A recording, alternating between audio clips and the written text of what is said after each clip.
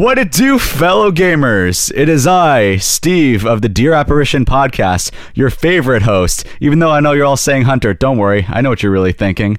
I'm over here joined with Hunter. Say hello, Hunter. Yeah, hi.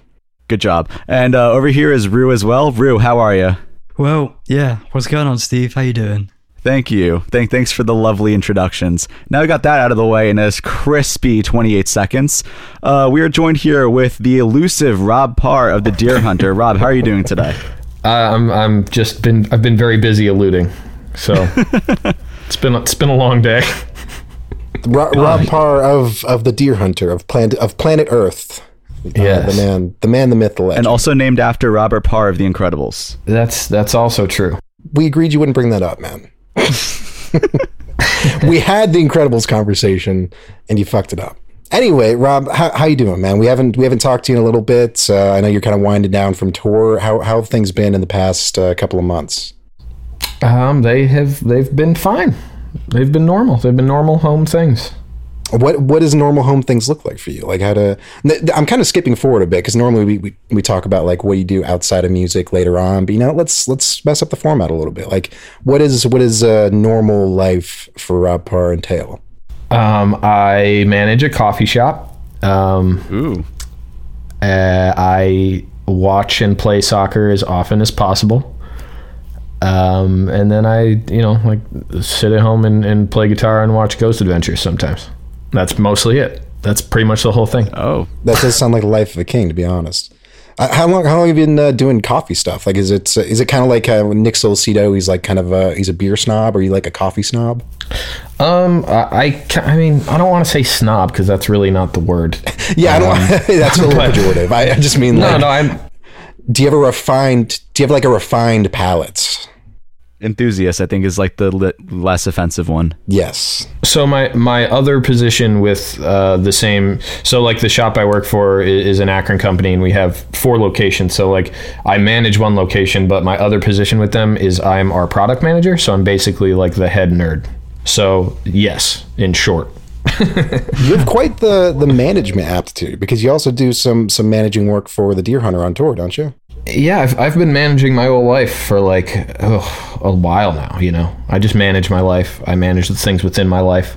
I manage the things I manage within my life. Do you secretly have this whole podcast kind of like an itinerary planned out? Like, I'm not going to say I already recorded it, but Well, how did you get started doing that for the Deer Hunter? Because I know that you guys used to have someone else doing it, and then you just enjoyed that kind of side of it. Like, how did you figure out that you just wanted to take already all the busy stuff you were doing and make it even busier? It's kind of a personality trait kind of thing, you know what I mean? Where like it's just I like organization, I like logistics, I like all of those things. So it's stuff that I, in one way or the other, am paying attention to anyway. And the reality of the situation is it saves the band money when one of us could do it for less than we would have to pay someone else to do it. So it's kind of a win-win to some extent. So does that mean that when you don't come to someone's town, we can blame you, or is that a different type of man? Absolutely not. That's our booking agent. That is not me. Okay. Well, we'll make sure that we send our ire that way then. Steve, did you want to take a question? Because I don't want to dominate the beginning of it like I always do. No, it's okay. Yeah, one thing we've noticed from just trying to set this up is you're a very hard man to get a hold of. Is there any reason why you keep your Instagram private, or you just stay away from social media or whatever? I'm not really a social media guy. It's not a thing for me. I don't really, I don't know. It doesn't really make a whole lot of sense to me. I think it's kind of potentially dangerous for the soul to be able to curate your own reality that you participate in whenever you want. And for most of us, it's too often. So it's not really the kind of thing that I am normally into. I ended up making an Instagram more or less during a period of my life where I felt very isolated and very alone. And I've now been touring for like, this is I don't know. This will be year 14 or something like that. So wow. A lot of people I know are from other places, and obviously I'm friends with different people that are also musicians, and they live somewhere else or they travel a lot. So I wanted to be able to kind of reconnect with those people and I'm doing air quotes, but see my friends more than I'm normally able to. So that's why I got back into it. And realistically, the reason I keep it private and the reason I'm a little, I don't know, I end up feeling bad because I definitely have had like Deer Hunter fans in the past that try to follow me on there, and I end up saying no. But it's really just like, I try to really reserve it for people I know fairly well for the most part. I want it to be a place for me to feel comfortable being open or vulnerable or any of those things. It's I want it to be as comfortable as a space for me as it can be. I'm sure that sounds dramatic, but it's... No, I mean, yeah. I get it. I have, I was telling before we started to Hunter and Rue that when you start getting like above a certain threshold with followers on Instagram especially, you get all like weird messages inbound, or people like responding to your stories of just weird replies, or you get like weird inquiries and stuff like that. So it definitely makes sense. I actually rebooted my Facebook for that reason. My initial Facebook, I was getting added by like a lot of local musicians or people like that I've done business with. And now I'm just trying to keep it strictly to like, if I met you in person and we agreed to add each other, then let's do it kind of thing. Right. And like, I honestly, I don't even, it's not like I mind getting messages from people or anything like that, just because that's still me. Obviously I'm able to control the output within, or my output within messages or whatever. But as far as like, I don't want the point of it to eventually become this thing where I'm like just trying to promote stuff, or it's banned content, or I have to, I don't want to talk about something because of who is on there and stuff like that. So yeah, I don't know. Do you ever find, because I know a lot of musicians struggle with like, I don't necessarily want to call it the musician's ego, but just kind of the expectation of popularity or fame, or just kind of having some sort of critical or musical acclaim. Do you find that disconnecting yourself from that, like being off social media, has kind of like helped you keep your success in perspective? I mean, first of all, thank you, because that's a very flattering way to word all of that. But I think it's just, music is something I'm fortunate enough to get to do as a job. And that's all it is to it. You know what I mean? Like my Instagram would be private if I only worked at the coffee shop, or no matter what I did. It's not, this isn't about what I do for a profession. It's about my personal life and the, my ability to filter the people that I get to participate in. So to you, you don't necessarily feel like Rob Parr the musician. You're just Rob Parr the guy who plays music sometimes. No, not at all. Oh, okay. Well, I maybe I'm mischaracterizing what you were talking about when you talk about how, music is just something you're fortunate enough to do. Do you feel like a popular, successful musician? Like, do you kind of feel the effects of fame or anything like that? No, I mean, I think you would have to have some version of fame to feel the effects of it. But yeah, no, I undoubtedly and clearly, like, not everyone in a band gets to tour. Not everyone in a band that gets to tour has fans. Not everyone in a band that gets to tour that has fans as great as ours. So that's definitely not lost on me. But as far as, I don't know, how I think of myself personally, or when I think about me and my life, the things that I am, undoubtedly, I'm a musician. That's just factual. But it's just like, I'm just a guy that has guitars. That's for me. My outlook of it is like, yeah, I play guitar with my friends.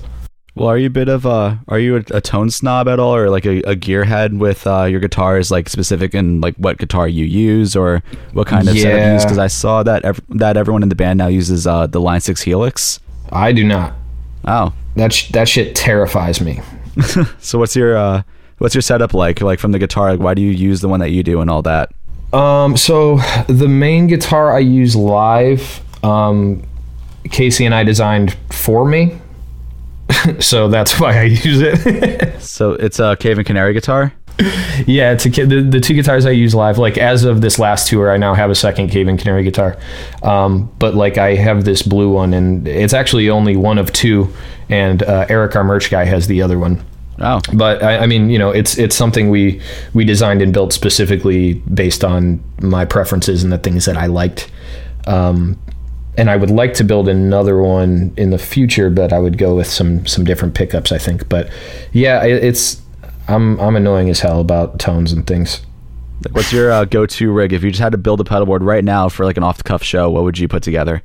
So I have, obviously a tuner. I use the Polytune just because I do. There's not really a reason, if I'm honest. I do like the ability to just step on it, check all the strings at one time, and walk away if you're like in the middle of a song or something. Mm-hmm. So there's definitely that. And then there are a few companies / guys that we've been working with for a long time that have been mainstays on my board. I have this fuzz from Arc Effects that Aaron gave us. It was basically a prototype that he gave us, and I don't remember if it was before a tour, if it was before, I don't remember what we were doing, but he gave it to us just to check it out and stuff, and I just kind of absolutely fell in love with it, and it became my kind of go-to fuzz. And that original one we actually ended up raffling off at the camp we did. So someone else has that one right now. But he was able to build me another one. So that fuzz has to stay. I have a couple of pedals from Small Sound Big Sound that kind of don't leave my board at all. One of which was a one that it's called the Hawk that I guess he only made so many of them, but it's like that fuzz sound specifically is a really big part of Act 5, actually Acts 4 and 5 really. So that one has to stay so long as we're playing some of those songs. Earthquaker devices are, they're in town. They're probably a 5-minute drive from where I live, and the Westwood is the pedal of theirs that I don't think I could do without. I'm considering buying another one. Yeah, I know Nick likes the Westwood too, Solcedo. Yeah, the Westwood's a great pedal, and I've got a handful of their pedals, but that's the one that is just always on the board. My like heavier overdrive, I guess, mm-hmm. is this. I don't remember where he's from. I want to say Sweden or so. I think it's a Scandinavian country, but the company's called Himmelstruts, and the pedal I have is called the Feto Custom, I believe. Okay, and that's rad. And then just my Strymon stuff. I don't know what I would do without my Big Sky or my Timeline. So. That's it. That's nearly my whole pedal board. Those are all the things I require. Wow, that's awesome. I guess if we go backwards in time then, so how did your interest in music how was that born? How did it come about? I don't know. I guess to some extent it's like I always assume everyone likes music. I always assume everyone has an interest in music. So I think that was kind of, just there already, but and I got to talk about this a little bit on the tour we just did during the night one, but my one uncle always used to play harmonica, and I genuinely, as an adult, have no recollection of if he was even any good at it. I am told that he was, but it seemed so magical that he was just like making these sounds, and they somehow were able to kind of coax a feeling, and like, I don't know, I think that was the first memory, at least I have, of like, it's pretty cool to play music. That's awesome. And then how did you get started as a musician? By playing trumpet in the school band. Hell yeah. Same here. Yeah, I was a trumpeter I'd say I still am one at heart, but I haven't played trumpet in probably 5 or 6 years.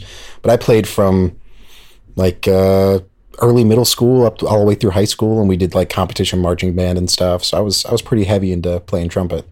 Nice. I ended up bailing on it in high school in favor of soccer and guitar. But yeah, I do love the trumpet. What made you go for that? Was it just a resignation, like, I got to do something, I may as well pick up a trumpet? So the way it worked in my school was like there was a kind of, I don't know, introductory period where everyone got to try to play all of the instruments to see which one you would potentially have interest in. And that was just the one I had interest in. That's awesome. And then I guess the people who weren't interested in anything would play like drums or something. or they didn't do the music. I had to pick cello. I picked cello and baritone horn. Those are my instruments. And then nice. like I got to a point where That's quite a partnership. it's weird. And then I got to a point where I'm like, because I couldn't play cello anymore when I got to middle school. And then after baritone horn, I'm like, I want to be a little bit more in the foreground. So then I jumped to clarinet, and that is not my instrument. It's not mine either, but it is my favorite timbre. Yes, it sounds awesome, but I just, for some reason, just the idea of constantly buying the reeds just did not resonate with me. Yeah, I understand. The way I started out in band, I haven't told the story to anyone before, so this is a Dear Apparition exclusive, but I didn't start playing trumpet. I started by playing piccolo. And the reason I wanted to play piccolo was because that's a character in Dragon Ball Z. There he is. Oh my God, that was such a fucking guess. So that was probably, at the time, maybe 11 years old. And I was like, hey, piccolo, just like that character from the show I watch. And then I played it and hated it. So that was a very short-lived, my career as a piccolist or whatever they're called. What a change of course, too, huh? Yeah, I went from very quiet and twittery to very loud and in your face. Although I think a trumpet is a very good representation of my character in general, because I am pretty, I don't want to say like loudmouth, but I like to kind of, talk to people, and I like to be noticed and things like that. So a trumpet, I think, is just a good manifestation of my personality. You landed on your spirit instrument.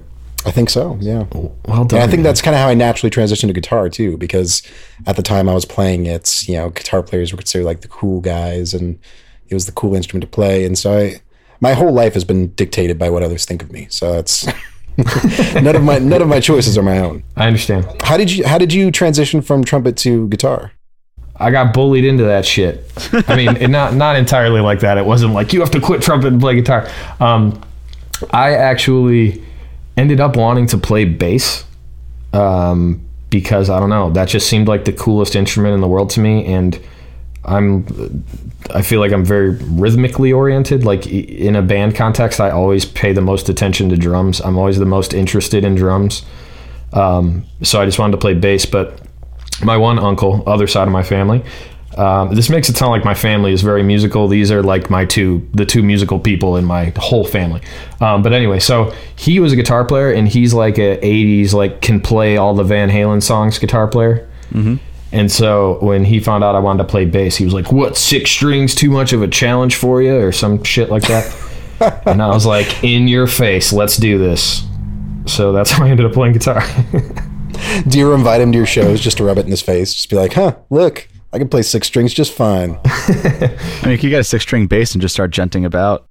I don't think that would have been for me. I don't think that's for me now. I mean, do you play bass now at all, or no? Yeah, it's the funnest instrument there is. Oh, cool. I mean, would you ever consider doing another project just where you play bass instead of a guitar? Yeah, I more so, I think, just like jamming on bass. I would rather play in a band where I play drums. Oh. Because apparently I'm part psychopath, so my desire to hit things is strong. So you're competing with both Nicks right now. Yeah, that's what I like. So, I mean, I know I'm making this about instruments, but what it is when I was a kid, someone named Nick made a really negative impression on me, and now I'm just gunning for all of them. They're all going down. You're just coming after all their positions, so all the Nicks are on notice. Oh my God. When you started playing guitar, when did you transition from just a dude who was just playing guitar in his room to someone who, like, what was your first band, or like, how did you decide you wanted to do something with it more than just casually? I don't know. I think it's like inherently part of it to some extent. I can't imagine being content just playing guitar by myself. It's like, that's the whole magic of playing instruments, is when you start playing with other people, and especially when you're younger and actually have no idea what you're doing, but manage to make things with other people that kind of, you're like, holy shit, does this sound good? Am I hearing this right? We're doing something that sounds good. And I have not specific memories necessarily, but I have so many vague fond memories of like just smiling during band practices or jams or whatever. But I don't know. Yeah, I feel like that's the goal. I think if you're I can't imagine the dude just with a drum kit at his house and that's it. I'm not saying that person isn't there. I'm not saying it's not fulfilling for them. I'm just saying the desire to band together is strong. So it's like that tree fell in a forest thing. Like if someone plays music in their room alone, does it make a sound? It's kind of, it's conversational. in nature, like music. I think there was a quote I heard a while ago about how music is the one language that is both untranslatable and universal. And it transcends so many like language and cultural boundaries, and so there's a kind of conversational element to it where when you get with other people and start playing, you notice that your playing kind of evolves around theirs, and it becomes this whole different thing than just sitting there playing, by yourself. For sure. And that's an incredible quote too, by the way. I wish I could remember the actual quote. I'm probably butchering it and taking all the insight out of it. I feel like music is translatable though, and to an extent where like you do know that certain keys and modes translate to certain emotions as well as like your tones and your approaches on things. I mean, I fully agree with that, and I think that's partially why it's so exciting when you're first playing music with others and you are feeling things and you don't really understand why, and you are speaking this other language that you didn't even know you could speak, and you didn't know your other friend could speak it either, you know what I mean? So there's a lot of excitement just in the making of music because of the kind of, I don't know. If it helps any, I did find that full quote. It's by Claude Lévi-Strauss, and it says, since music is the only language with the contradictory attributes of being intelligible and untranslatable, the musical creator is being compared to that of gods, and music itself is the supreme mystery of the science of man. So a little more pretentious than I think I categorized. That's quite pretentious. He went pretty hard, yeah. Well, he's also a Belgian-French anthropologist. I totally didn't Google that just now. I was about to look that up too because I thought it was the Levi Strauss of denim fame. Big same. But apparently not, huh? No, he's an old man. At least if I'm trusting this quote on the internet that I just found. But I read it somewhere a while ago, and I just thought that first part was nice to kind of explain how music speaks to you, as well as not really saying anything. Like you can have the same musical passage mean two things, two different people, and the message is just as real. So it's interesting in the way that it kind of evokes emotions without actually saying anything at all. He's also a controversial figure, so I'm just going to X out of this now. Okay. I'm trying to remember, it's not even a similar quote, so I don't know why I would say that, but as far as like the emotional relevance, I can't remember what it was. It was from a Sartre book or a Camus book or something, but it was the character was listening to a record being played, and he had said something to the extent, I'm gonna butcher it now, of like how he was basically saying how music is both so powerful and so fragile, where it's like you can feel in such an incredible way about it, and it could influence your day, it could influence your mood, it could influence everything, but also at the end of the day it could just be turned off, or someone could mess up a performance, or there are all these things that could take you out of it, you know what I mean? Yeah. And I've often thought about kind of the universal qualities of nature, like how like a major key kind of sounds happy to us, and two people with completely different music sensibilities can probably get that same kind of feeling from it, whereas like a diminished key sounds very like kind of moody and cryptic, and it's interesting to me how these things kind of transcend basic human consideration. It's interesting to know about how at the end of the day it's just our brain decoding intervals and these really specific kind of fractions and ratios, and they kind of translate into really nice harmonious sounding music. And another thing I love about it is the kind of therapeutic effect that music has.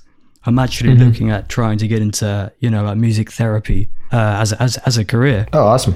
Just because of the profound effect that music can have on the brain, and also its kind of therapeutic effects for people with various different impairments or problems, things like dementia or learning difficulties, everything like that. Like music has such a profound effect. Well, how wild though too. I mean, it really is, like you said, just the brain decoding intervals, but it's so crazy to me that we all decode them the same way universally. And my understanding as well is that science still doesn't really understand how any of that even makes sense. Like no one really. I've pondered it, and I've taken some like anthropology classes, so I've kind of connected the dots a little bit. Whereas it kind of derives from our The intonations we initially used to communicate with each other before we developed language, like how animals communicate with each other through tones and things like that, and each of the tones means different things. So I think it stems from that part of the brain. Once we developed language, we cut out the part of our brain that really needed to use that as much. I mean, obviously, languages like Mandarin are still very tonal languages, but I think as far as how they kind of transcend languages and stuff is because of that part of our brain that kind of decodes meaning from just tones. It could explain why people from like China and that generally people tend to have perfect pitch over there more so than in Western countries where the kind of tonal speaking isn't such an emphasized part of the language. Well, the fun thing about Mandarin is that in the military, they won't let you because I was a translator in the military, they won't let you learn Mandarin unless you're a musician. That's cool. Because like the same word can mean a million different things depending on the tone that you use when you say it. Well, it's kind of, I guess, also kind of like to an extent how cats are. Like cats will actually reflect they'll imitate the voice of the person whose attention they're trying to get, and to get what they're wanting. So, for example, if there's a woman that feeds the cat, it would like do a higher pitched voice. But if it like wants the attention of like a guy, like an adult, it would do like a deeper kind of meow. So duplicitous, those cats. Yeah. That just makes me want to hear like cat music, like what music the cats would make. Yeah, well, my cat was just about to make that music and I just got him out of here, thankfully. I'm trying not to get him back. I know relatively few cat bands, so I've yet to find that record. We're gonna have to start it up. So you've always kind of had this interest in music. It seems almost like it kind of pulled you in. Like it just seems like common sense to you that people are interested in music. When did you what was your first band? Like when was the first time that you like started performing and like playing with people? I mean my first like actual, it would have been high school probably, I think. What kind of, did you play music similar to what you play now, or is it stylistically where you did different plays? Or? No, we played what I refer to, because this is a band in every town in the country in the same age group. I just straight call it high school music, because it's like you're in that period of time where you're trying so hard to do something interesting and you want to prove to everyone that you listen to all kinds of music, and you're going to be so creative that this funk part is going to go into this metal part, and then maybe you play the funk part in a metal style, and then that breaks into like a reggae bridge somehow. It's one of those things, you know? It's just like, I feel like there's so many bands like that, and it's just a crock pot of ideas. Yeah, there's no real focus, you know what I mean? It's just like, and now this kind of part, and now this kind of thing. Well, I know that you, I think you were playing with, because we talked about this a little bit before the show, how you played with As Tall as Lions for a little bit. And I think that was before your tenure with the Deer Hunter. So how did you go from playing kind of amalgamated high school music to touring with, a pretty established band like As Tall as Lions? I don't know, actually. It's you just wound up on stage with a guitar. You're like, what the fuck? No, it's a weird story, actually, just because like what it basically was I and my girlfriend at the time were fans of their band, so we would go to their shows when they played Cleveland and stuff like that. And then eventually basically I wasn't in high school at the time, but basically my high school band opened a show for them in Akron, and by some weird roundabout way, before they were just getting ready to put out that self-titled record, and they decided they needed a touring musician for it to do keys mostly. So they elected to ask a guitar player from Ohio to play keys in a band from Long Island. Okay. So it's all a bit confusing, but I think, and I don't want to misquote him or anything like that, but Dan, the singer, I think was maybe the person who decided to get a hold of me. And I think he had said something to the extent of like he just felt like I understood music to some extent. I don't know the right way to say it. Do you still work with them, or I'm not really sure what they're up to these days, to be honest. Yeah, I'm not entirely sure either. I mean, I still talk to a couple of them occasionally, but it's basically like one dude writes songs. Like, I say pop songs, but I just mean like he writes songs for other artists. One guy does a bit of that and also still has his own projects. One guy I think works on like jingles and like music for commercials. Jingles sounds so weirdly derogatory. I'm sorry, Sean. I wasn't disparaging your trade. It's not a pejorative. And then the other guy, I think, has a I'm not sure what kind of tech company it is specifically. I don't remember what he had told me. I want to say it's like a search engine optimization company or something like that. But still plays sometimes, I think. I've often wondered, because I mean, since I have so many friends who are musicians, and a lot of them are trying to like establish themselves as musicians, and some of them have gotten pretty far. Like, I've always wondered if there's like some sort of like sacrifice you make when you go from like just writing music with a band and trying to make the music you want to make, to going to making jingles or writing music for other artists or something like that. Do you think that's something you would ever consider? Yeah, I think it's just a different thing. You know what I mean? I would imagine the gratification you get out of it's a little bit different. Or maybe there's no gratification at all and you're just comfortable with writing music as a job, so you know, focus that into whatever pays the bills. You know what I mean? It's like, at the end of the day, a job's a job, so, you know, you do what you do. Yeah, I'm not one of those purists who thinks that music has to be entirely artistic and has to be like deep in expression. Like, I think music can just be whatever it needs to be for the time that needs to be it. Yeah, and I think too, though, like if you're a writer, it could be that, you know, you're great at writing but bad at singing, or it could be that you're good at all those things but you don't want to tour, or you don't want to, you know, be a public person, or whatever it is. You know what I mean? I'm sure there's many sides to it.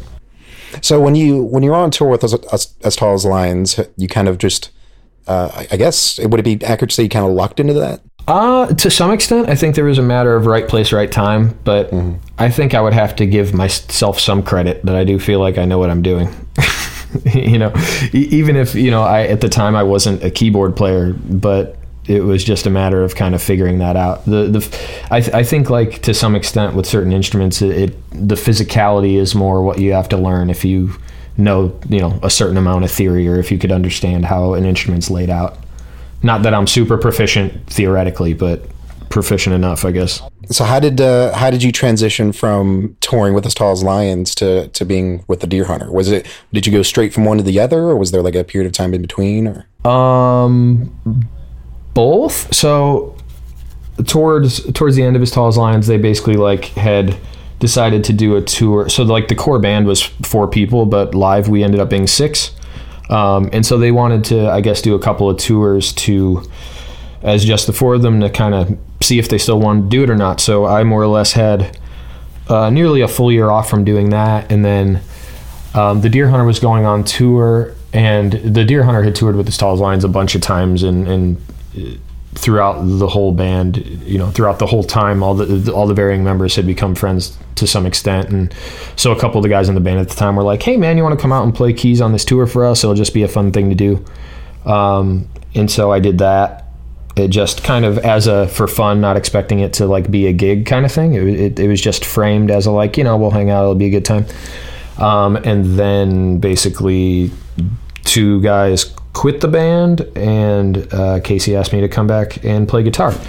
And so it was like the first tour that was just for fun, I think, was like the end of 2010. It was with Coheed and Porcupine Tree. Oh, okay. And then and then at the beginning of 2011, I don't remember exactly when, I want to say it was like March and then into April, I went straight from doing farewell shows with As Tall as Lions in Australia to starting the tour with Dredge that the Deer Hunter did. And so that was kind of my first real tour with the Deer Hunter, and they did sort of quite literally, like to the day, go into one another.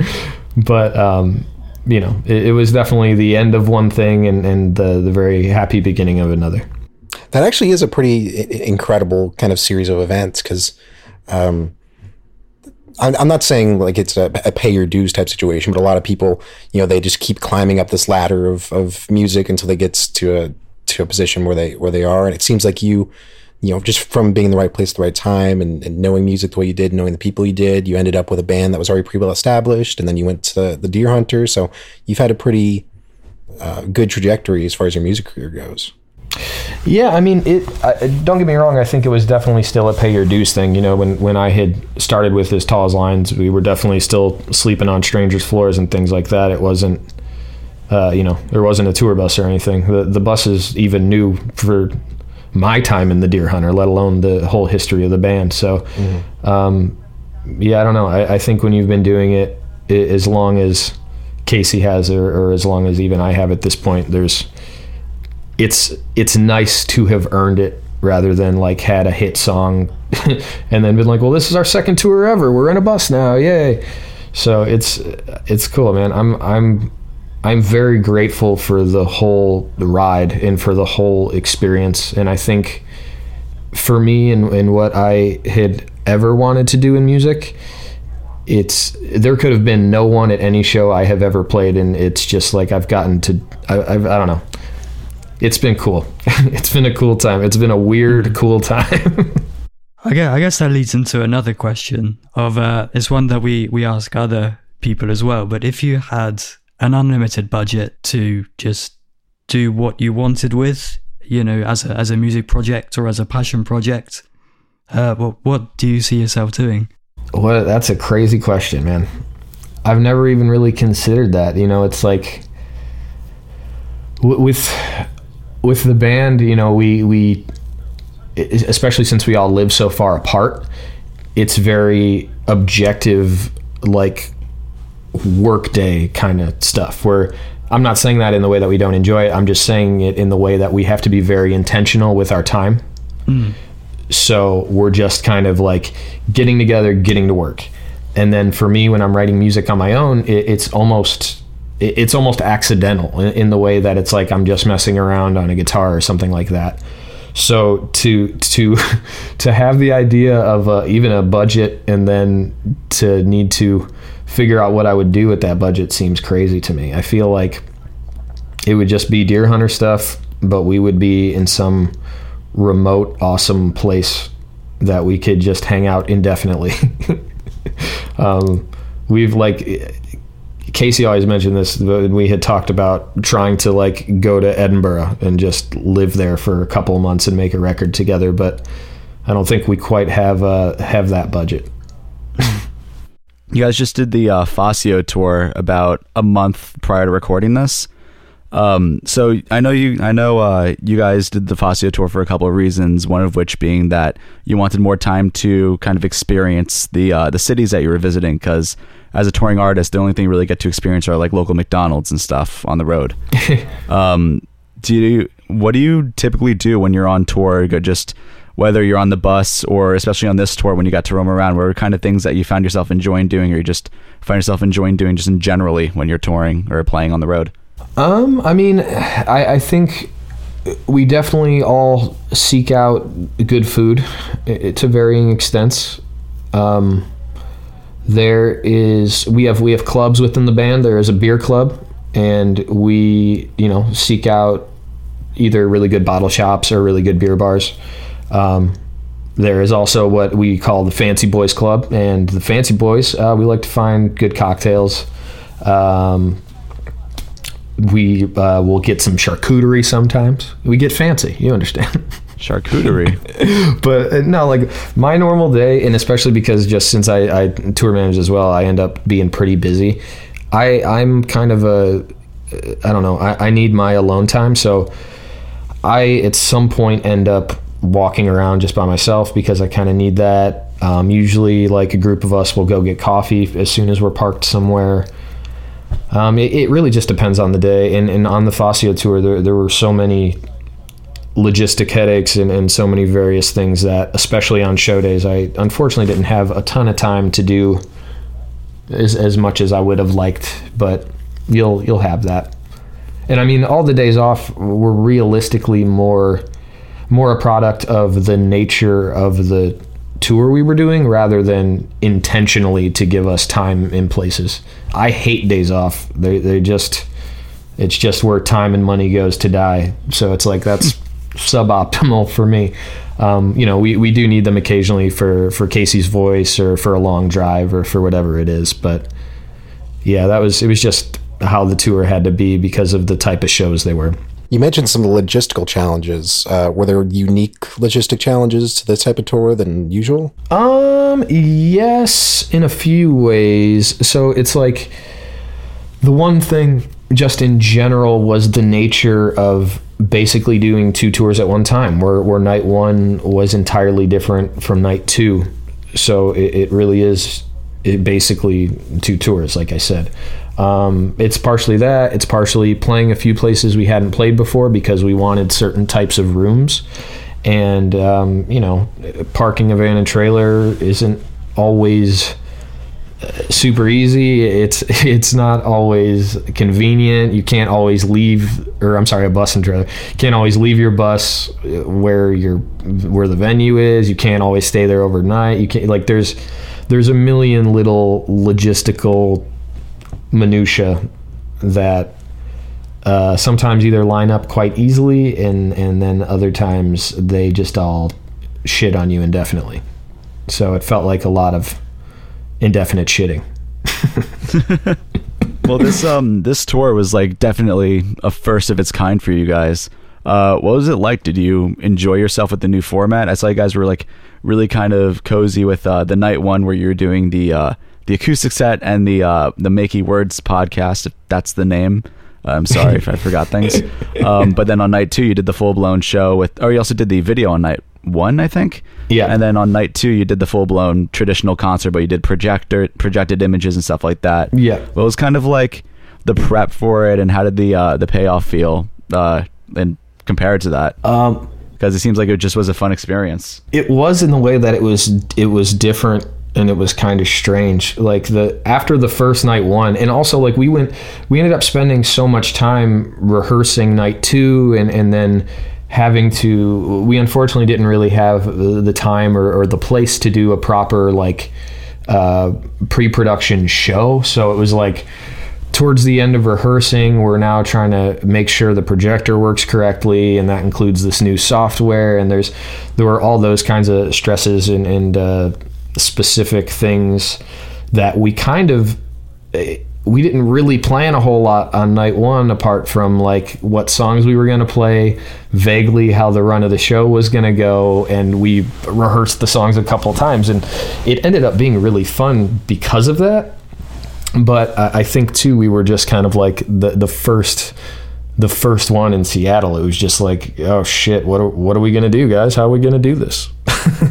But it went really well, and I think it wasn't so much that we weren't prepared for it as much as we didn't know how it was going to go over, because it ended up just feeling like, at least for me, it ended up feeling like just like us hanging out and bullshitting and making jokes like we do anyway. And it was like, do people feel okay having paid to see us hang out? Is that what's happening?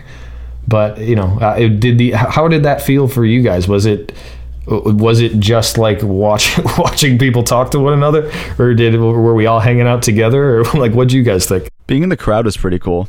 I noticed that that it seems like that there's the only thing I really noticed was a little disjointed between switching from the songs to the podcast thing, but also I fully get it when you need time to tune and rest your voice and everything. But it was a lot of fun for night 1, especially with the video and everything, and night 2 was just a blast also. So it was just definitely one of the most memorable tours for me. Yeah, it didn't really feel like we were watching, like we were just watching people talking. It did feel very communal, and like we were involved as an audience. Yeah, and I mean that was obviously the intent was to make it more of a, we're all doing this thing together, because obviously it's like some of the questions were live, some of them were dropped in a box at the merch table, some of them were from the internet, but we weren't super thoroughly vetting anything, and you know what I mean, like yeah, it was definitely as off the cuff for us as it was for anyone at the shows. I brought someone who had never seen you guys before, and they thought night 1 was better than night 2. That's wild. Well, I don't want to say better as far as like they didn't like night 2, but they really loved night 1. They liked the arrangements of the songs, and they thought you guys were so hysterically funny that it was like watching a stand-up act. And cool. Yeah, they really kind of liked night 1. I could see the charm to someone new to the band of Night One, just because it is such an unusual thing. And I think, like for me, when I think about bands that I would like to go see, it would be cool to get that kind of that personal insight, or get that feeling of seeing the other side to these people. But part of me too is just worried of like, if someone has never seen the band before and they're coming their first show, even if they have a ticket to both night, if their first Deer Hunter show is Night One, that there's the potential for them to just be like, what the hell is happening? What is going on here?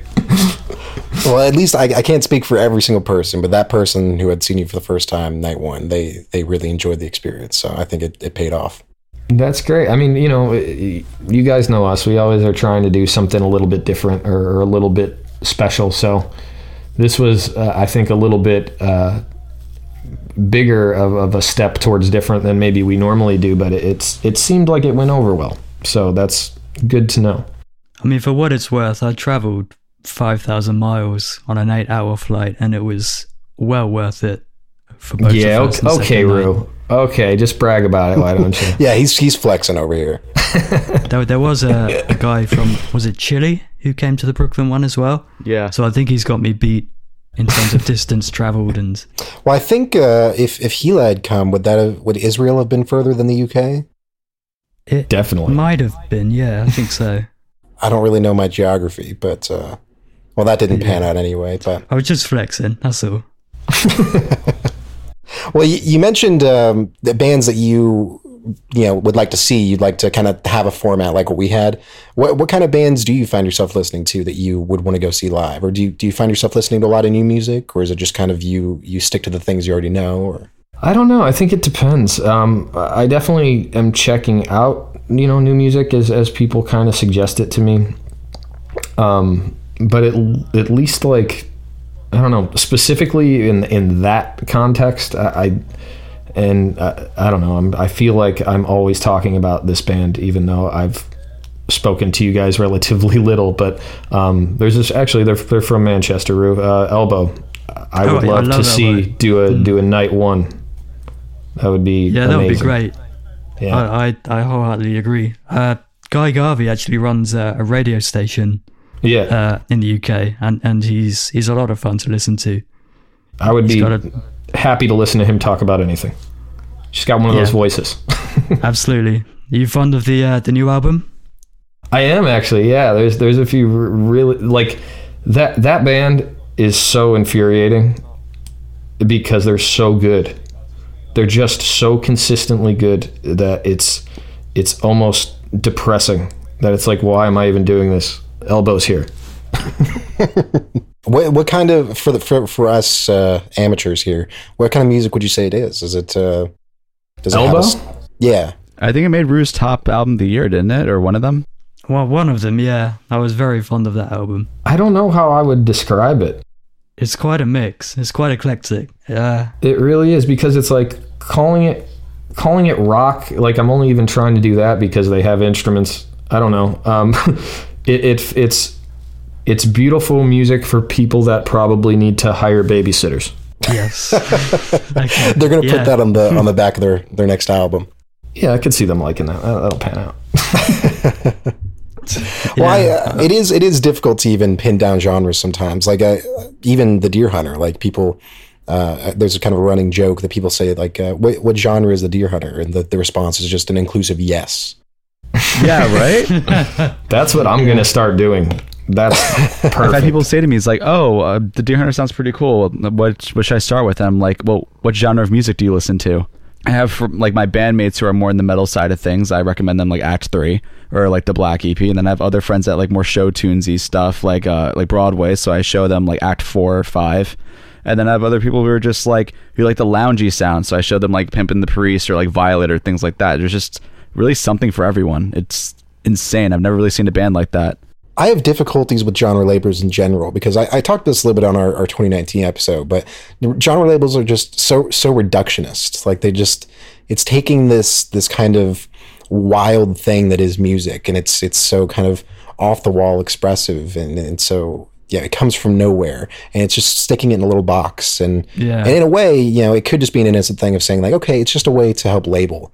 But in the same sense, by even putting labels on things, you're kind of restricting the creative flow of things that could come afterward, because things that don't fit in those labels are kind of hard to expose other people to. I mean, yeah, but that's kind of the point. That's the point of organization. It's why we label anything, is so we kind of know we have a starting point. You know what I mean? Because if there was no such thing as genres and anything anyone's ever told you about music is just a band name, it's going to be really hard to find other things you like that maybe are similar. You know what I mean? I totally get what you're saying. I definitely think there's like a middle ground between like being able to appropriately label things to kind of get a good idea for what kind of sensibility it's going to strike within you, and like making it too much. Because there's some of the genre labels are a little too specific, I think. Like they get to be a bit too much for me. No, I fully agree. And it's like sometimes you hear people mention something that it's just always like the most ridiculous thing, and it's like, did you even say that sincerely? That you're telling me genuinely there's a group of artists that sound like Draft Elevator piano rock? Like, that's for real? But yeah, it's definitely strange. I understand the function of it, but I also understand the likely inaccuracy. It's just a starting point. To put you in the hot seat, since we're talking about how difficult it is to label things, how would you label the Deer Hunter? I think my stock response is, I don't fucking know, man. Usually I just end up telling people that it's kind of progressive rock, or it's music for people that like math, things like that. It's just like, I don't know. I mean, you guys know what the band sounds like. It's no easier for me to describe it than it is for you. I promise. We had a whole conversation about progressive music on our last episode, and kind of how that label gets. Yeah, Hunters has a big distaste for it. Yeah, that label gets really thrown around a lot and misused in a lot of contexts, and so it's become this thing that's ironically unprogressive in that it's not really developing. It's just kind of, there's this core progressive sound that a lot of people seem to stick to. And yeah, I think it does definitely get kind of reduced to certain tropes, you know what I mean, where it's like, even I do feel like for us, for as much as there can be odd time signatures, for as much as there could be harmonic modulation, for as kind of adventurous as any given chord progression can be, we're not riffy, we're not usually riffy, we're not usually metal, you know what I mean? Like, I think a lot of the things that people associate with progressive music in general, let alone progressive rock, are just things that we're kind of vaguely near, you know what I mean? Yeah, I think that's generally the problem that I have with it, is that it takes this label that should be applied to almost everything, whereas everything should be constantly progressing and changing and kind of pushing that envelope, and it just reduces it to these certain qualities, and it's boring to me. So I take issue with the label of progressive rock. So whenever it comes to like talking about the Deer Hunter, I try to avoid using the term prog, just because I feel like it's a gross mischaracterization. Yeah, it is. There's just no, at least that I have found, there is no better way to try to communicate it to people. And I think more often than not, if in like just I don't know, you're going with anything you could think of, or rather you're talking to someone that likes a specific type of music. If they like prog music, they'll likely find something they like in the Deer Hunter. Whereas like, just because someone, I mean, obviously, I don't know what I'm saying. I think our discography is more directly palatable to people who like progressive music than necessarily people that like, to me, pop music is almost like the antithesis of progressive music, not in the way that I like one and dislike the other, but just the very suggestion of progressive music is that it's changing, and pop music is sort of more, parts come back more frequently. It's catering to what people like. There's different purposes, I guess, for the two types of music. Mm-hmm. Well, it's also interesting that you kind of see them as different sides of the same coin, I suppose. Because have you ever heard of an artist like Janelle Monáe? Yeah. I would say she's kind of like progressive pop. I agree. I would definitely agree with that. Yeah, I guess, and maybe that's what the appeal is to her, is that she kind of juxtaposes these two elements of like this kind of tried and true catchiness with these interesting. But I consider something like what Janelle Monáe does to be more progressive than. I mean, I won't necessarily name drop, but any of the cookie cutter kind of progressive metal, tippy tap kind of progressive bands out there. So I think that's just why the label kind of just irks me a little bit. Yeah, and that definitely could be, but I think at the end of the day, labeling any type of art is only going to be so accurate. Yeah. And that's why a lot of times too, and if I'm honest, it depends on usually the age group of the person asking what the band sounds like. A lot of times I just say rock because that's the most simple way to put it, and that's what we are most of the time. So, to me, that's the most accurate. Well, with the Deer Hunter, I know that you guys kind of play so many different types of styles and feels and stuff like that. Is there something that you've kind of always wanted to play that you haven't gotten the opportunity to yet with the Deer Hunter, like a style or a genre? Or? Not really. I mean, we do all the things, I feel like. So I think any version of music that I could have wanted to touch on or would even know how to play, for that matter, we've probably done, Yeah, no, that makes sense. I mean, you guys definitely have gone through the whole gambit.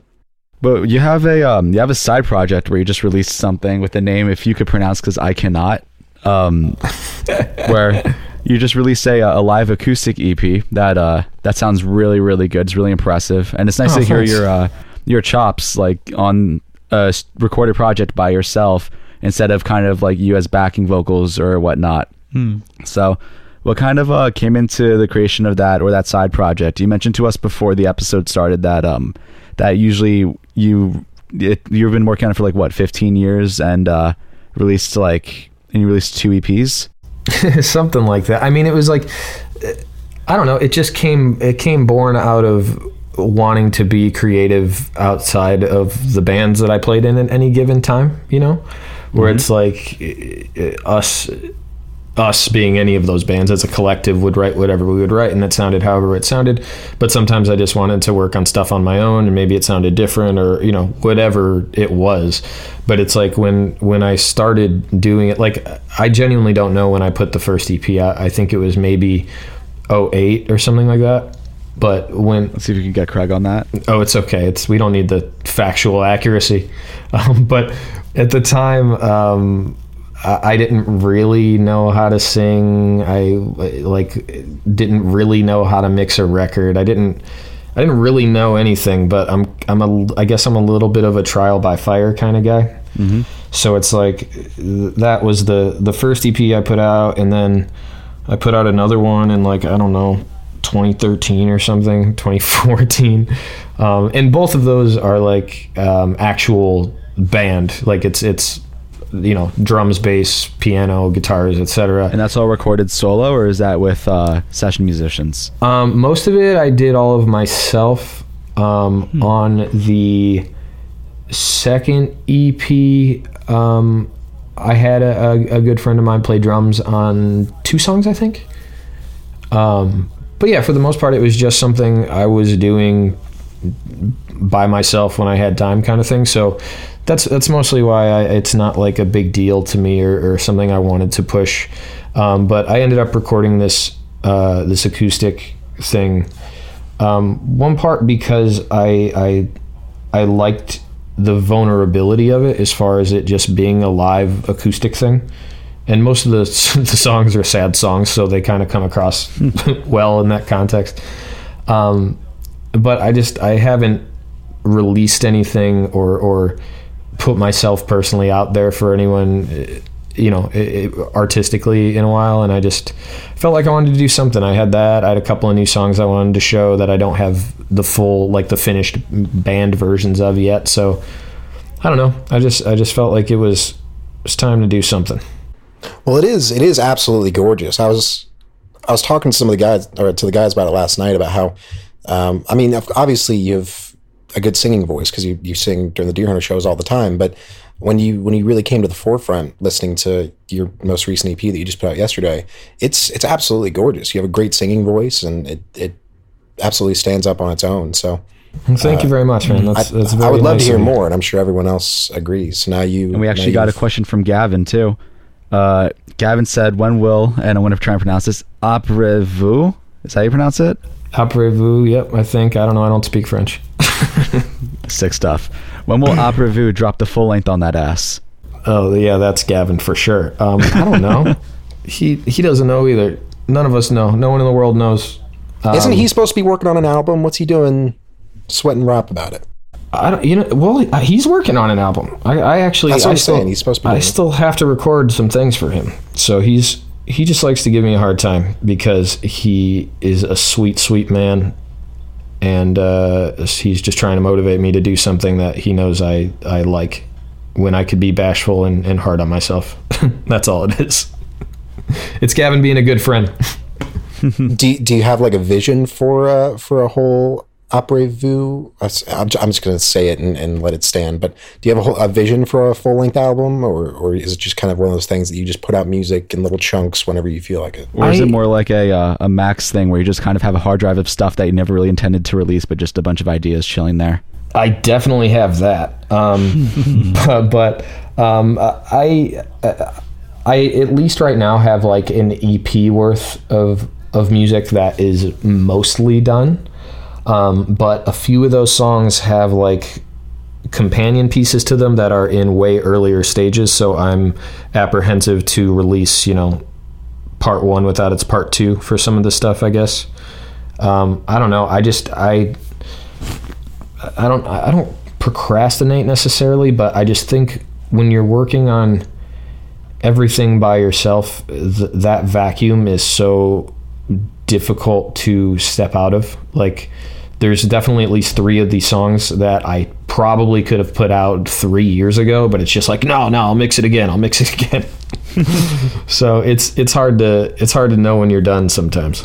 And do you find that sometimes, I guess, bits of self-doubt can also kind of hinder your progress with creating the music? I know a lot of artists and musicians will get that kind of, I guess, imposter syndrome type feeling, of feeling like that this isn't as good as the perfect vision in my head, sort of thing. Is that something that you've experienced? For sure. I mean, in the way that just even sometimes you listen back to something and even it just by itself, you're like, this is not that strong. Or, you listen to another song and then think of what you're doing and you're like, I'm not even, what kind of amateur shit is this? What am I doing? Like, why am I doing this? Like, there's actually one of the songs in the EP that I had just released is a song called Share the Sting, that when I first wrote it, I sent it to Gavin. I sent a demo of it to Gavin just to kind of to share it with someone, because it's a really personal song and was really specific to something I was going through that he and I had talked about a great deal. But basically the thing that I mentioned to him, that it was just like, to this point, it was like, so, I'm going through this and I write this shit, but you write underestimate me. So that's just the difference between us. That's why you're incredible and why I don't release anything.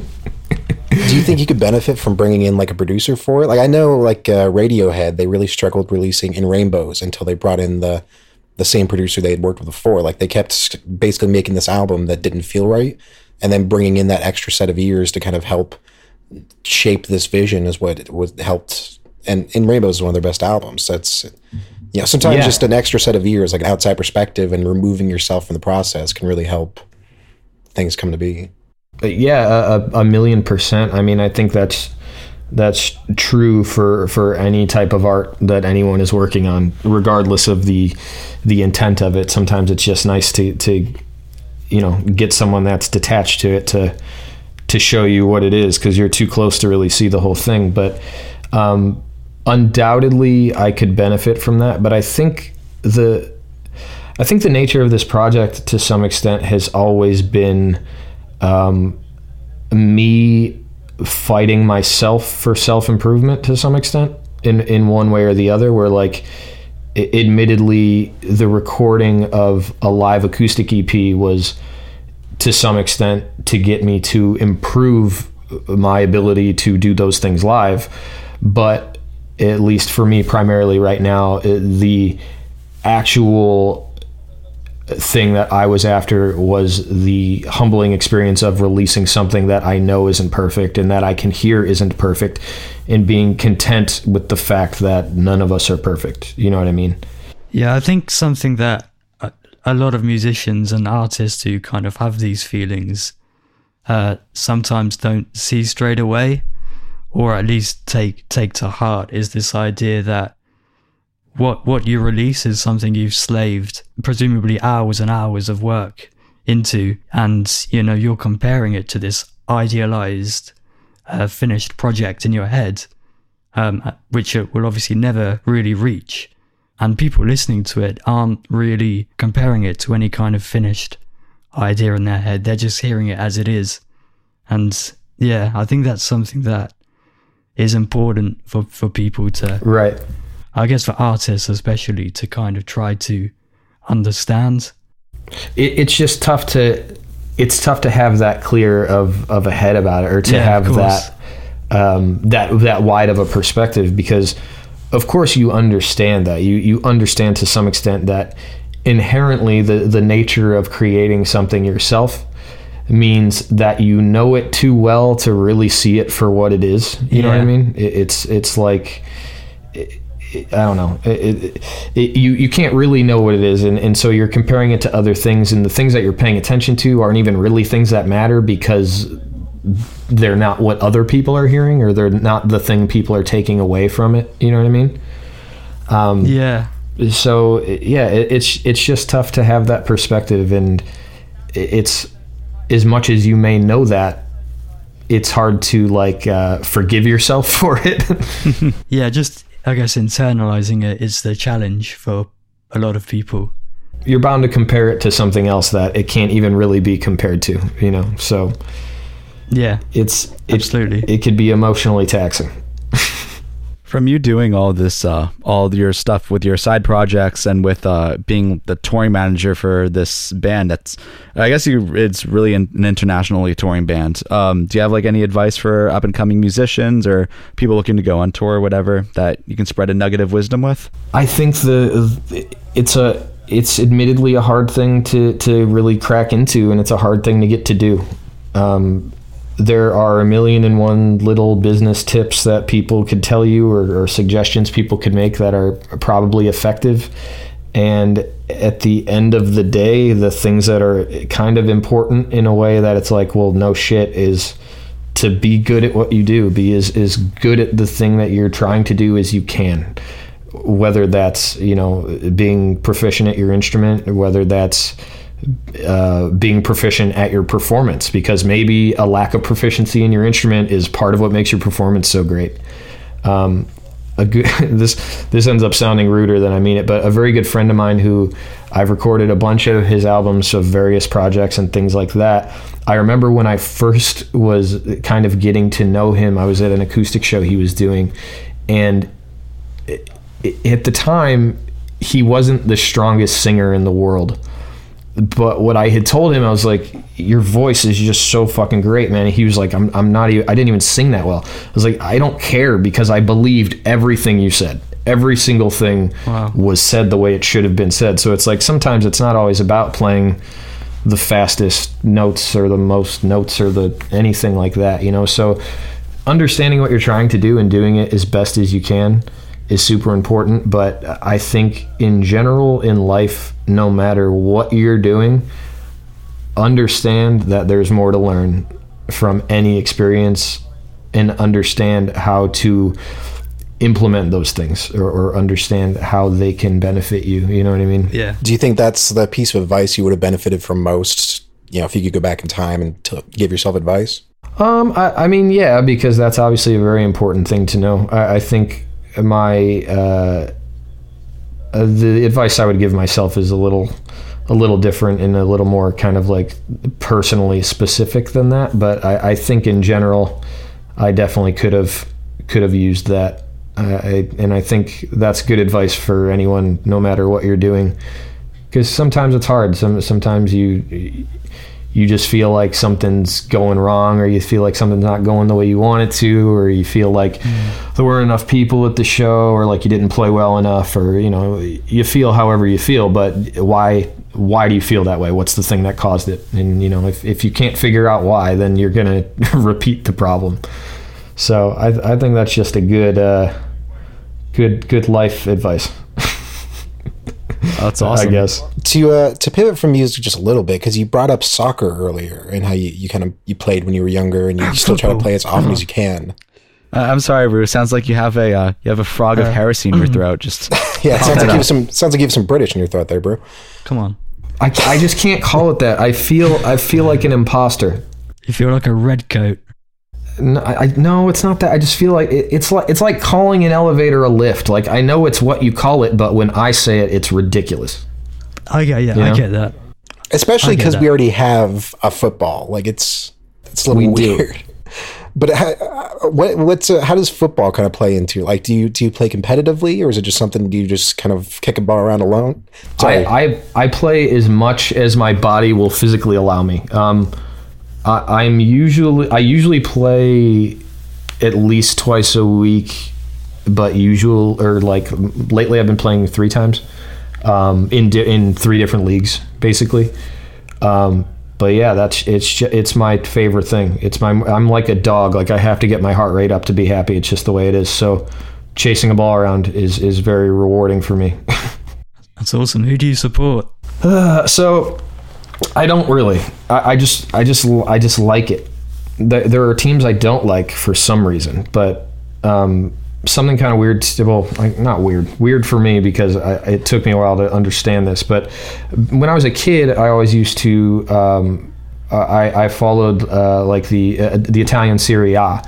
And so, especially at the time when I was a kid, both Inter Milan and just AC Milan were both like the big clubs, or at least the ones that were doing really well at the time.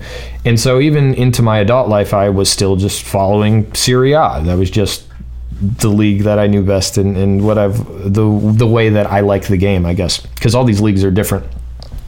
But then I also learned that if I ever wanted to talk to any other adult human around me about soccer, I needed to start watching the English Premier League. Yes. So I do. I don't know. For some reason, I guess I'd say I support Chelsea. There's no real reason. That's fair enough. So you do watch quite a bit of the English league then? I spend every moment I have that a game is on watching it. I was watching Chelsea Arsenal when we got on the call together. So here's a question for you then. What do you think of the VAR system that's kind of come into place in the past kind of couple years? Do you think it helps or hinders the game? I think both, basically. I will say right now, so actually Serie A implemented it a year early compared to the English Premier League. Okay. So they have it way more smooth than the Premier League does. It takes way less time to figure stuff out. A lot more of the times the refs on the field will go and check the monitor themselves. You don't see that as much in the EPL. I think there's just going to be growing pains with it. I think people are bound to say it kills the game because, it does eliminate some of the human error, but ultimately a lot of the time that's kind of a good thing because some of the things are super egregious or a little ridiculous, like they should be overturned or they should be allowed depending on what happens, But yeah. I get the frustration. It's just new. It's a new thing being implemented in an old game. Yeah, of course. And does this appreciation and love for football, soccer kind of translate into video games as well? You like a FIFA guy or? It's literally the only video game I play. Yeah. I buy it every year. I buy the new one every year. It's genuinely the only one. I'm not a video game guy. I heard that the new one was kind of a disappointment. Like it was basically just the same game, but worse as the previous one. I didn't feel that way about it. For me, what's been interesting is at least I guess this FIFA 20 in particular. There's not that much new things I don't know, as far as the experience goes or the way you play the game, but I find that they seem to make the physicality of what you're doing more accurate. So it becomes harder that way, because before you're just choosing a direction and hitting the pass button, and regardless of what way your player is facing, they kind of make it happen. But it's like the odds of those passes coming off when you're facing the wrong direction have dropped drastically, in my opinion. Yeah. So I don't know. I'm not a gamer, dude. So like, to me, I just get to do soccer in a different way. I'm just happy. I don't even care. So what made you early on in your life? What made you pick soccer as a sport? Was it just you happened to get into it, or was there something about it that particularly appealed to you over other sports? Because it was sort of translatable enough. So where I grew up, like, basketball was the game. That was the game everyone played. That was like all I did outside all the time. And then, for the sake of it being concise, my cousin, more or less, was into soccer, and I don't know, I was probably 9 or 10, and I found myself playing with her from time to time and really enjoying it. And then I started playing on one of her teams, actually, and the coach had to explain what I was doing in basketball terms to me until eventually I understood what the hell was going on. But yeah, I don't know, there's just something about it that I like. Like, part of the reason I can't get on board with football or baseball is there's too much nothing going on at any given point. It just feels too casual. There's not enough game. There's too much time to kill. Yeah, there is a lot of downtime, especially in football. Yeah, where they're setting up and they're all kinds of stuff. And I get that's just how the game is. I understand that there's strategy to it. I understand there are people picking plays and all those things. It's just not for me. I like the utilization and the relevance of space and movement in a game that's constantly happening. Do you at least get into, like, what's the football big game called? The Super Bowl. Do you at least get into, like, the Super Bowl or anything? Or you just never watch game. Couldn't give a shit. Not for me at all. Don't care. You're definitely a World Cup guy. Yeah. I'm all the tournaments guy. I will watch any soccer game that's on television if I'm able to do it. I think you'd like the rivalry that my hometown have with a neighbouring city. I suppose you're aware of the rivalry between Portsmouth and Southampton. Not particularly, no. I can't say that I am. Yeah, so it's quite the rivalry. It's based on, like, something that happened in history. Like, I think some workers went on strike, and then people from Southampton kind of came over and took those jobs, and then it kind of went from there. And there's this massive kind of hooliganism kind of culture, especially with Portsmouth and Southampton. It's definitely something to look into. It's really interesting to see, because you do get, kind of rivalries between loads and loads of clubs, but it seems that this kind of rivalry it brings it to a whole new level. I like that it's based on history, though, rather than the game, That's interesting to me. Yeah, it's basically it's just people who want to fight. It's literally like the last time we had, like, a derby, it was held in Portsmouth, and the police had to put out, like, a dispersal order. So where anyone who was travelling in a group had to, the police could kind of say, you need to split up. There's videos of people punching police horses and all sorts. It just gets so wild. Yeah, I don't fully. I mean, I like the passion, but I don't understand the violence aspect of that. That's the only thing about the game that I'll say I is really upsetting and confusing, is the fact that there's still so much racism and stuff. It's like, how is this is an international game. This is a game loved by everyone all over, no matter where you come from, no matter what you look like, no matter anything. Why is this still involved? Is it the only sport that's that big on an international level? Like, I can't think of any other sports that are so, like, universally ubiquitous as soccer. I mean, well, not everyone has like American football, like where you got cricket, right? Yeah, we got cricket. I mean, the thing with cricket is nobody really knows how cricket works. Like, not even cricket players.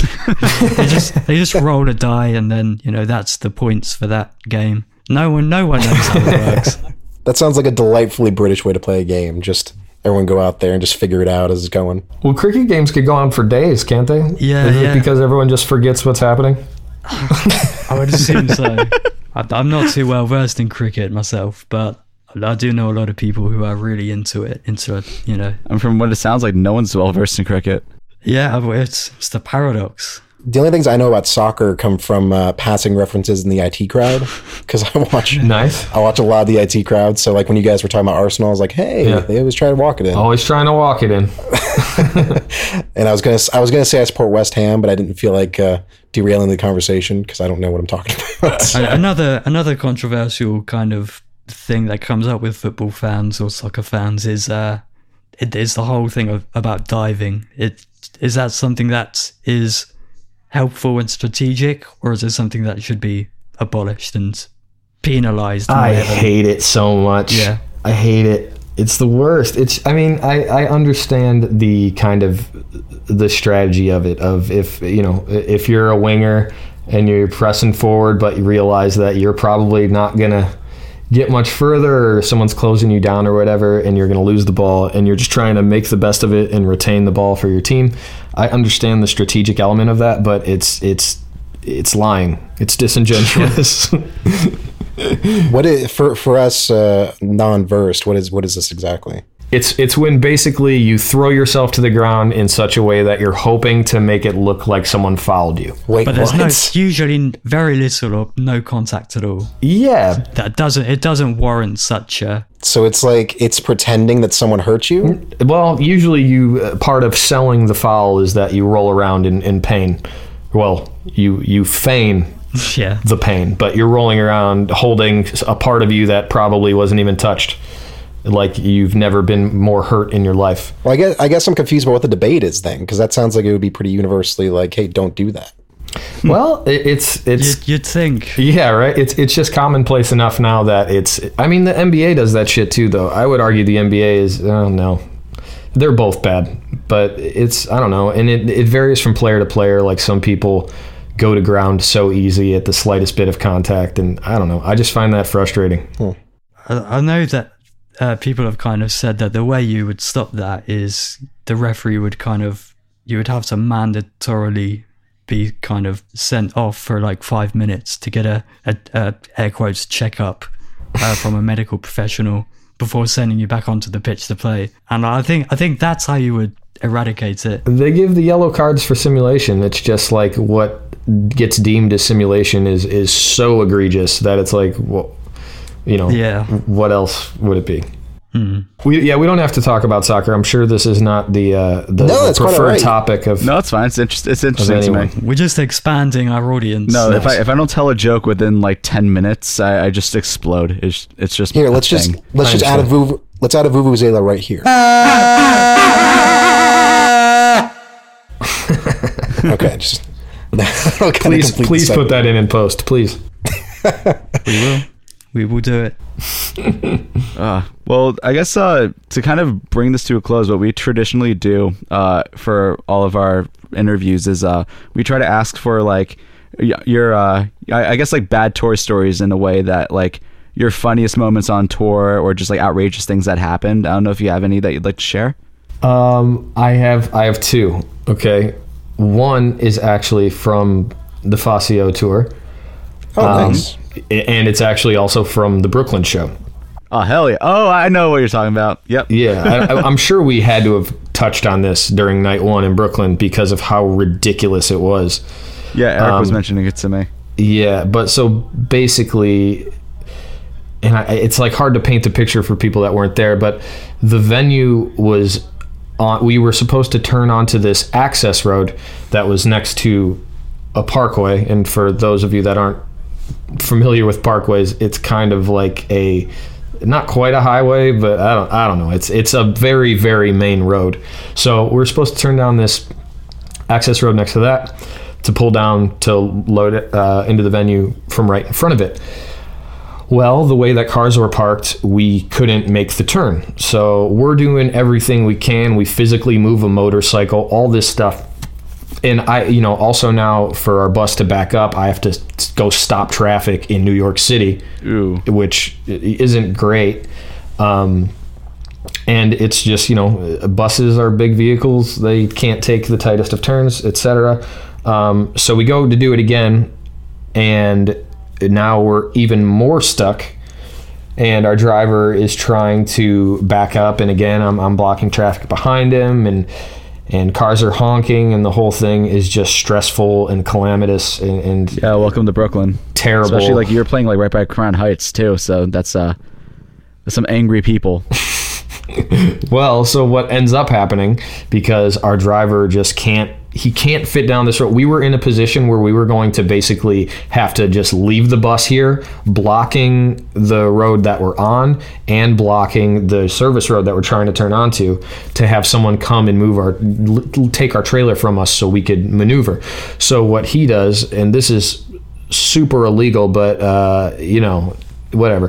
He drives over the median between the access road and the highway, or the parkway, and then over the median separating the directions on the parkway, and turns right into oncoming traffic. Ooh. Because it was the only way he could get out of there. And according to Casey, he yelled, "I'm not coming back."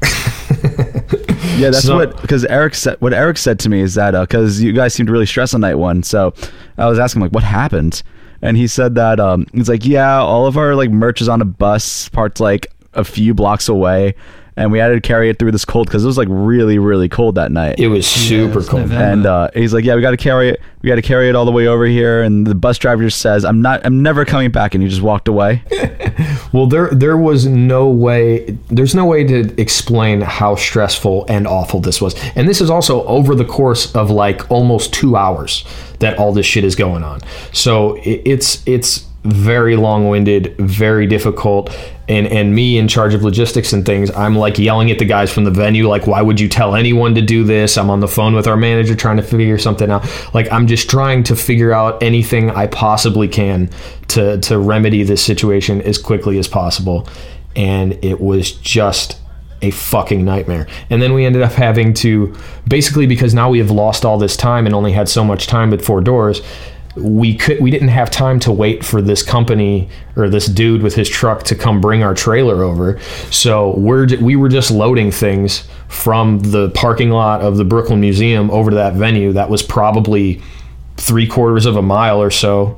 Yeah. So it was just a stressful day. That was a tough one. But then my other story that is way weird and way funny, long time ago. So it was As Tall as Lions, RX Bandits, and Dredge. And it was a show in like Santa Barbara, I think.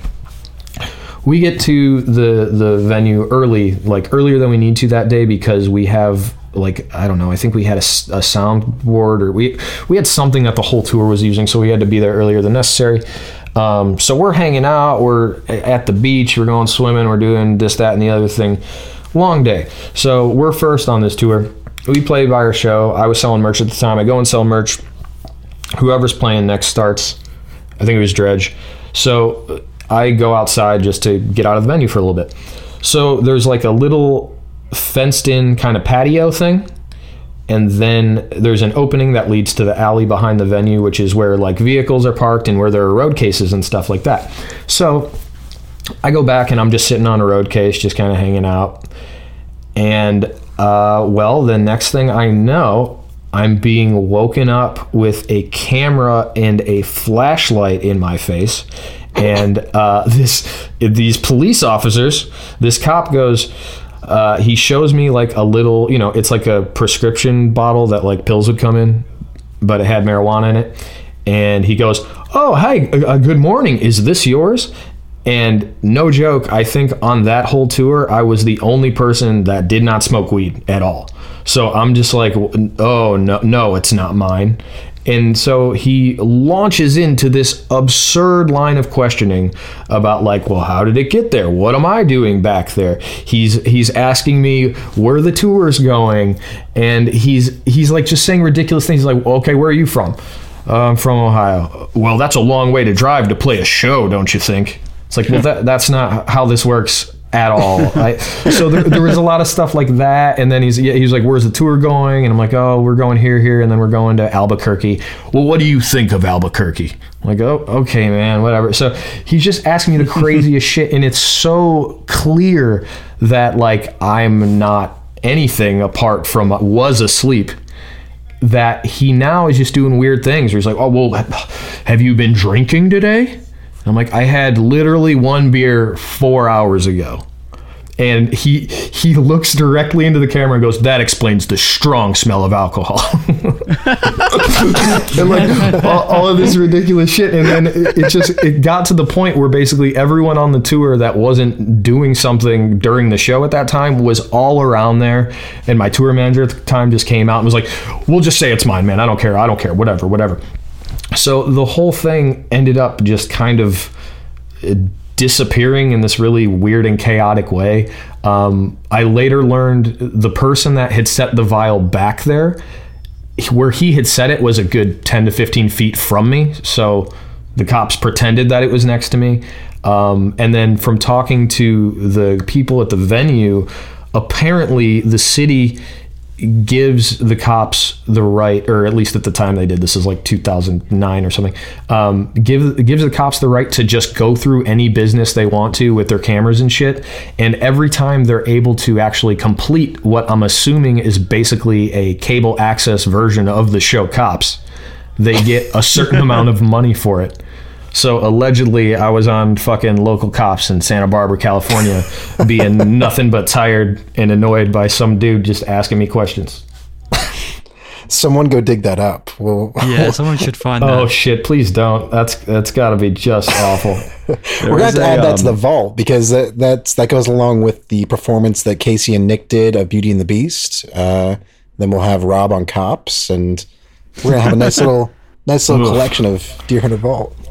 I know Alaska has this like version of Cops that my dad used to watch, and I remember I stopped by visiting him to see like what he was watching, and I just see this cop giving like someone an unbelievably difficult time just to like get something out of him, and I'm just like, man, what an asshole. And like the fact that they're filming it and everything, and their like faces are on display, is just, I don't know, something about that just kind of rubbed me the wrong way. Yeah, the whole thing felt really unfair, because it was like, I mean, I guess I understood what was going on as far as why he would suppose that was, that the weed was mine or whatever. I contextually get the whole thing, but I was so clearly sober but sleepy that it was just like, stop asking me dumb questions. Why would you think I drove here from Ohio? This is dumb.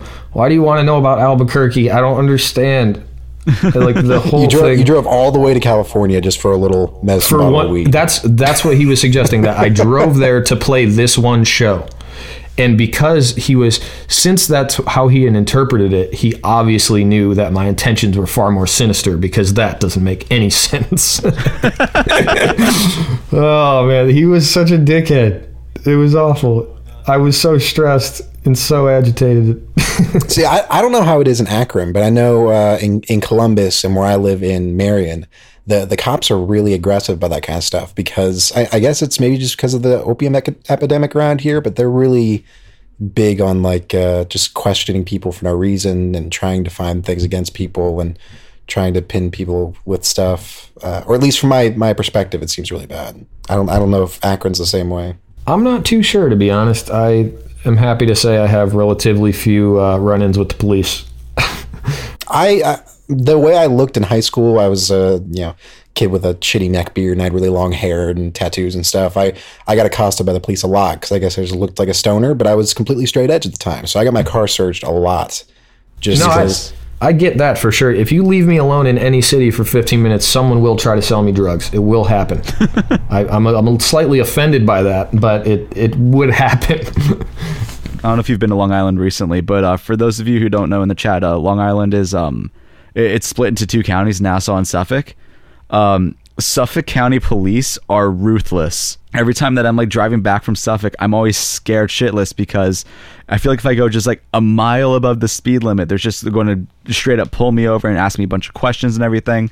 I mean, I just remember once that I was driving back from dropping someone off, and I was driving a rental car. It was I think it was like a Kansas license plate or something. And the cop pulled me over strictly because of that, even though I was going with the flow of traffic, just to say that I was speeding. And it's just like, and in Suffolk, if they find out that you live in Nassau County or like in the city, they are just ruthless, and they will give you a ticket, no questions asked, and it'll usually be like to the fullest extent they can. It's ridiculous. I have heard that about Suffolk County Police. What are the police up like in the UK? I know that there's a different like culture of policing up there, and I'm not trying to like get this all political about like anti-police or anything. Police are fine. Yeah, but like what are police like in the UK? Is it like when you look at the US and kind of see some of the controversy surrounding our police departments? Does it seem completely foreign, or there is a noticeable difference between the general kind of attitude of American police and British police? In general, the kind of normal police officers you get in the UK, like the ones who don't have weapons or anything, they don't really act as if they're about to arrest someone, you know? Like they're not looking for criminals to arrest, and that's kind of, I don't know if that's the right impression to get from American police, but that's always the kind of impression I've got, you know. Sorry to any police listening, but any boys in blue, it seems a bit weird. They do have quotas. That's a real thing. I've always been on the fence about that, because I've heard that's a myth, and then I've heard some people say it's definitely true, and I just don't know. I have been told that it's real. I never bothered asking. I don't know if it actually is or not, but that's what I was told. Yeah. And in fact, and I attribute this to a quota situation. At the end of the Fazio tour, I stayed in LA for a week with a friend of mine. And I'm pretty sure I could pull the ticket out, but I'm not going to. I think it was November 30th. Basically, we were driving past the Hotel Cecil, which is this allegedly very haunted hotel in Los Angeles, and I am interested in things like that. And I was sitting in the back seat, and I was leaning forward so I could see the hotel out of the window.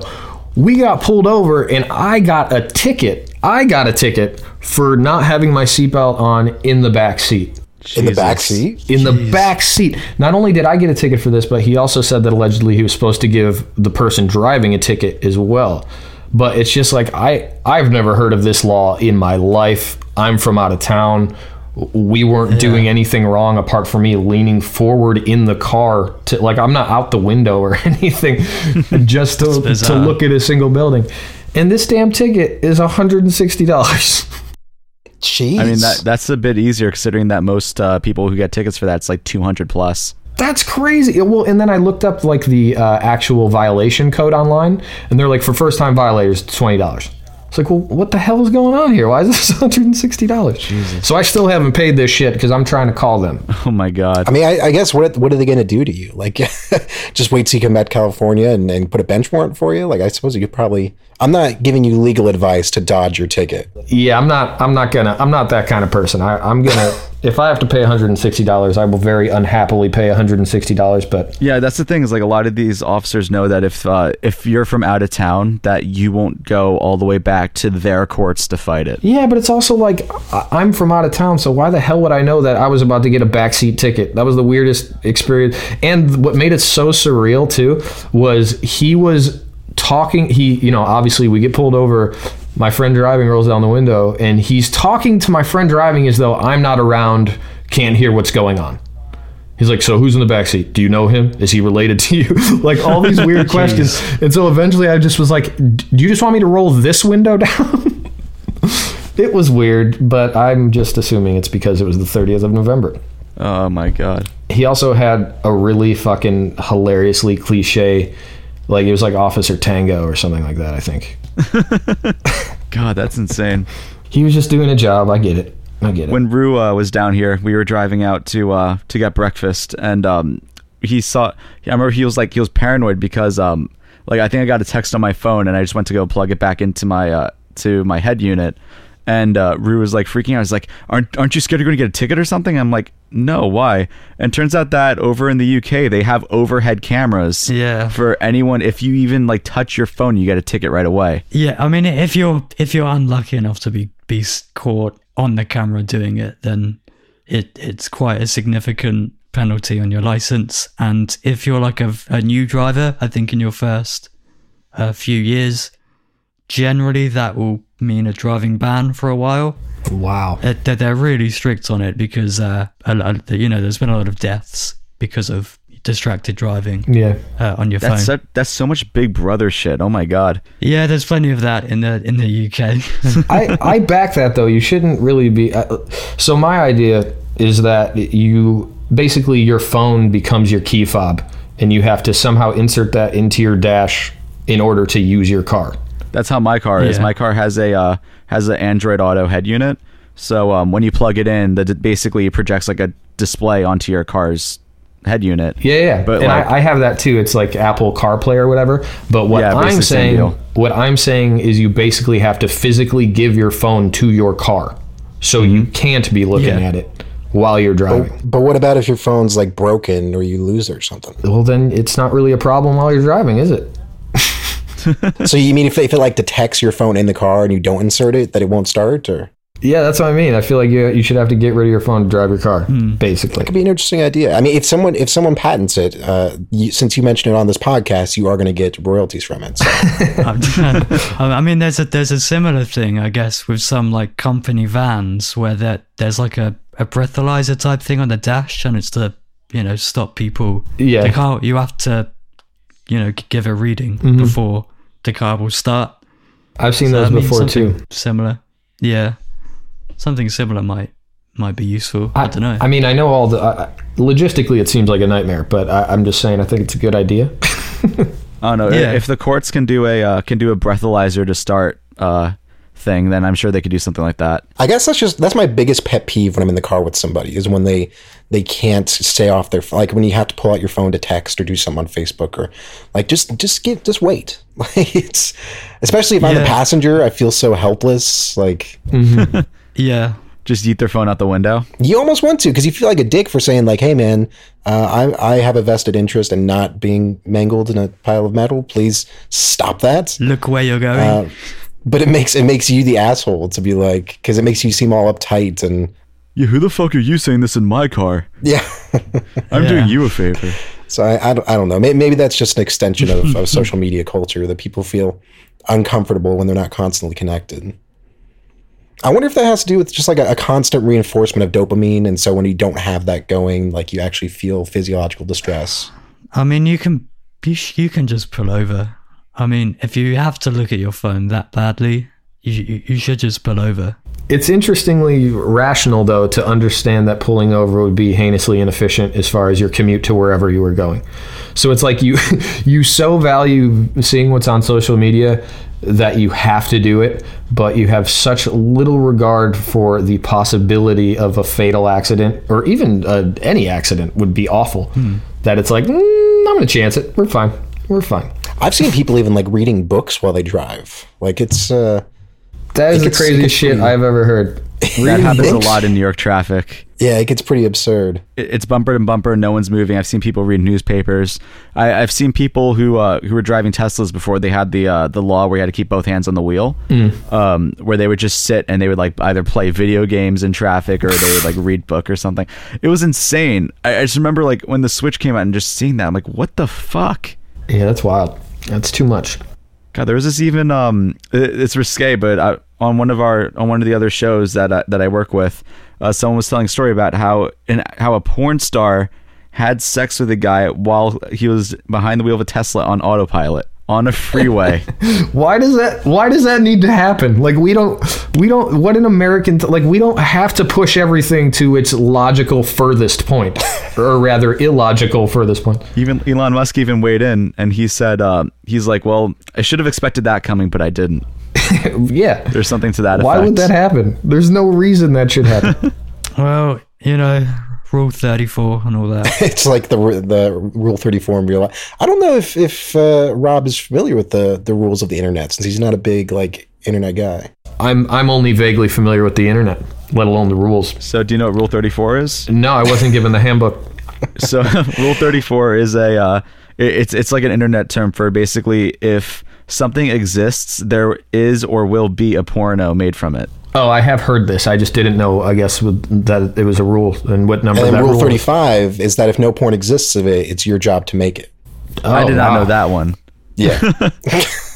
These rules are bestowing a lot of responsibility onto people that they probably shouldn't have. I think they originated on 4chan, so I'm sure half of them are horribly racist and awful. So Well, yeah, like on 4chan, that like the Rule 34 would pertain to like cartoons being turned into porn and stuff like that. God. I love how this conversation has gone from soccer to internet pornography. We have taken a turn. We really have. Well, we This are is new territory for us. Let's quit while we're ahead. we are running up on a couple hours here, and you know, I think we've gotten to know you pretty well. I mean, mostly just because people haven't gotten the chance to interact with you. I just want to make sure that people have a complete picture of you, just what you do outside of life. So is there anything else you wanted to add before we let you go? Or I have no idea what I could possibly add as a brief summation of the parts of me we haven't touched on. Until he makes a Rule 36. Oh, yeah. I don't even know what that's going to be, but I'll work on it, guys. we want your entire biography from the moment of your birth up until now.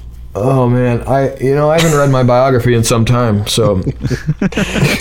Well, we appreciate you coming on. For everyone who didn't catch the name of his new EP that just came out yesterday, was it Alive and Alone? Yep, Alive and Alone. Quite literally what was happening during the recording of the EP.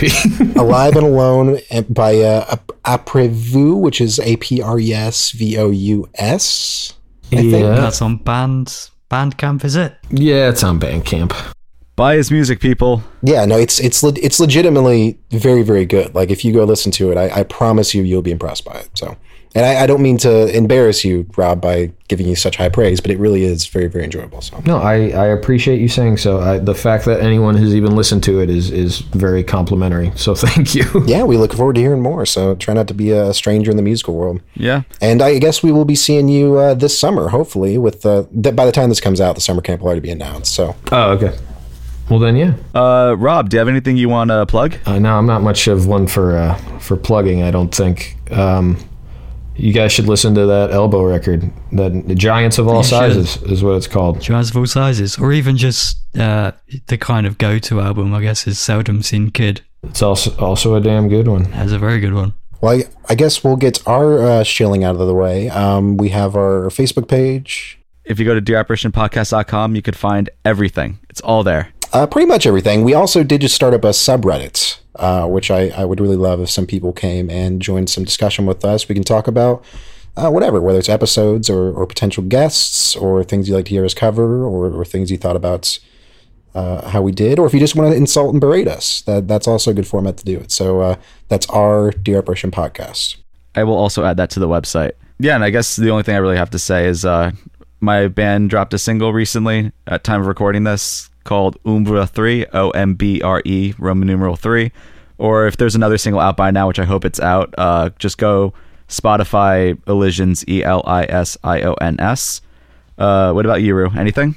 Nothing to plug as of yet, but, just check everyone out. Yeah? Yeah, with our release schedule, this probably won't come out until like December, so who knows how many things will happen by then. Well, also thank you to Area 22 Productions, and thank you for joining us tonight, Rob. Yeah, thank you guys for having me on. Thank you. This is an awesome episode. I had a lot of fun. I'm sure Rue and Hunter also had a lot of fun. Right, fellas? Yes, Nudge? I did. Yes, I did. I just have fun in life, so this is a natural extension. Hey guys, Awesome. guys, Well, thank you so much for... Yeah, can you hear us? guys, what are your favorite Ninja Turtles? Oh, Raphael. Donatello. The horrifying versions that Michael Bay put out. Oh, boy. But which one? I don't know which ones, but just that. This is so version. important, Hunter. What's the dude with the staff? Donatello. Donatello. Yeah, I like him. I beat you to it, Hunter. You got to pick someone else. I've never really watched Ninja Turtles, so I'm just going based on which weapon seems like it would appeal to me the most. You've never watched Ninja Turtles? Never watched Ninja my Turtles. gosh. I was a All right, very... I gotta go, guys. I gotta go. Yeah. And on that note, Thanks so much for tuning into the Dear Apparition podcast. Have a wonderful night. We love you all.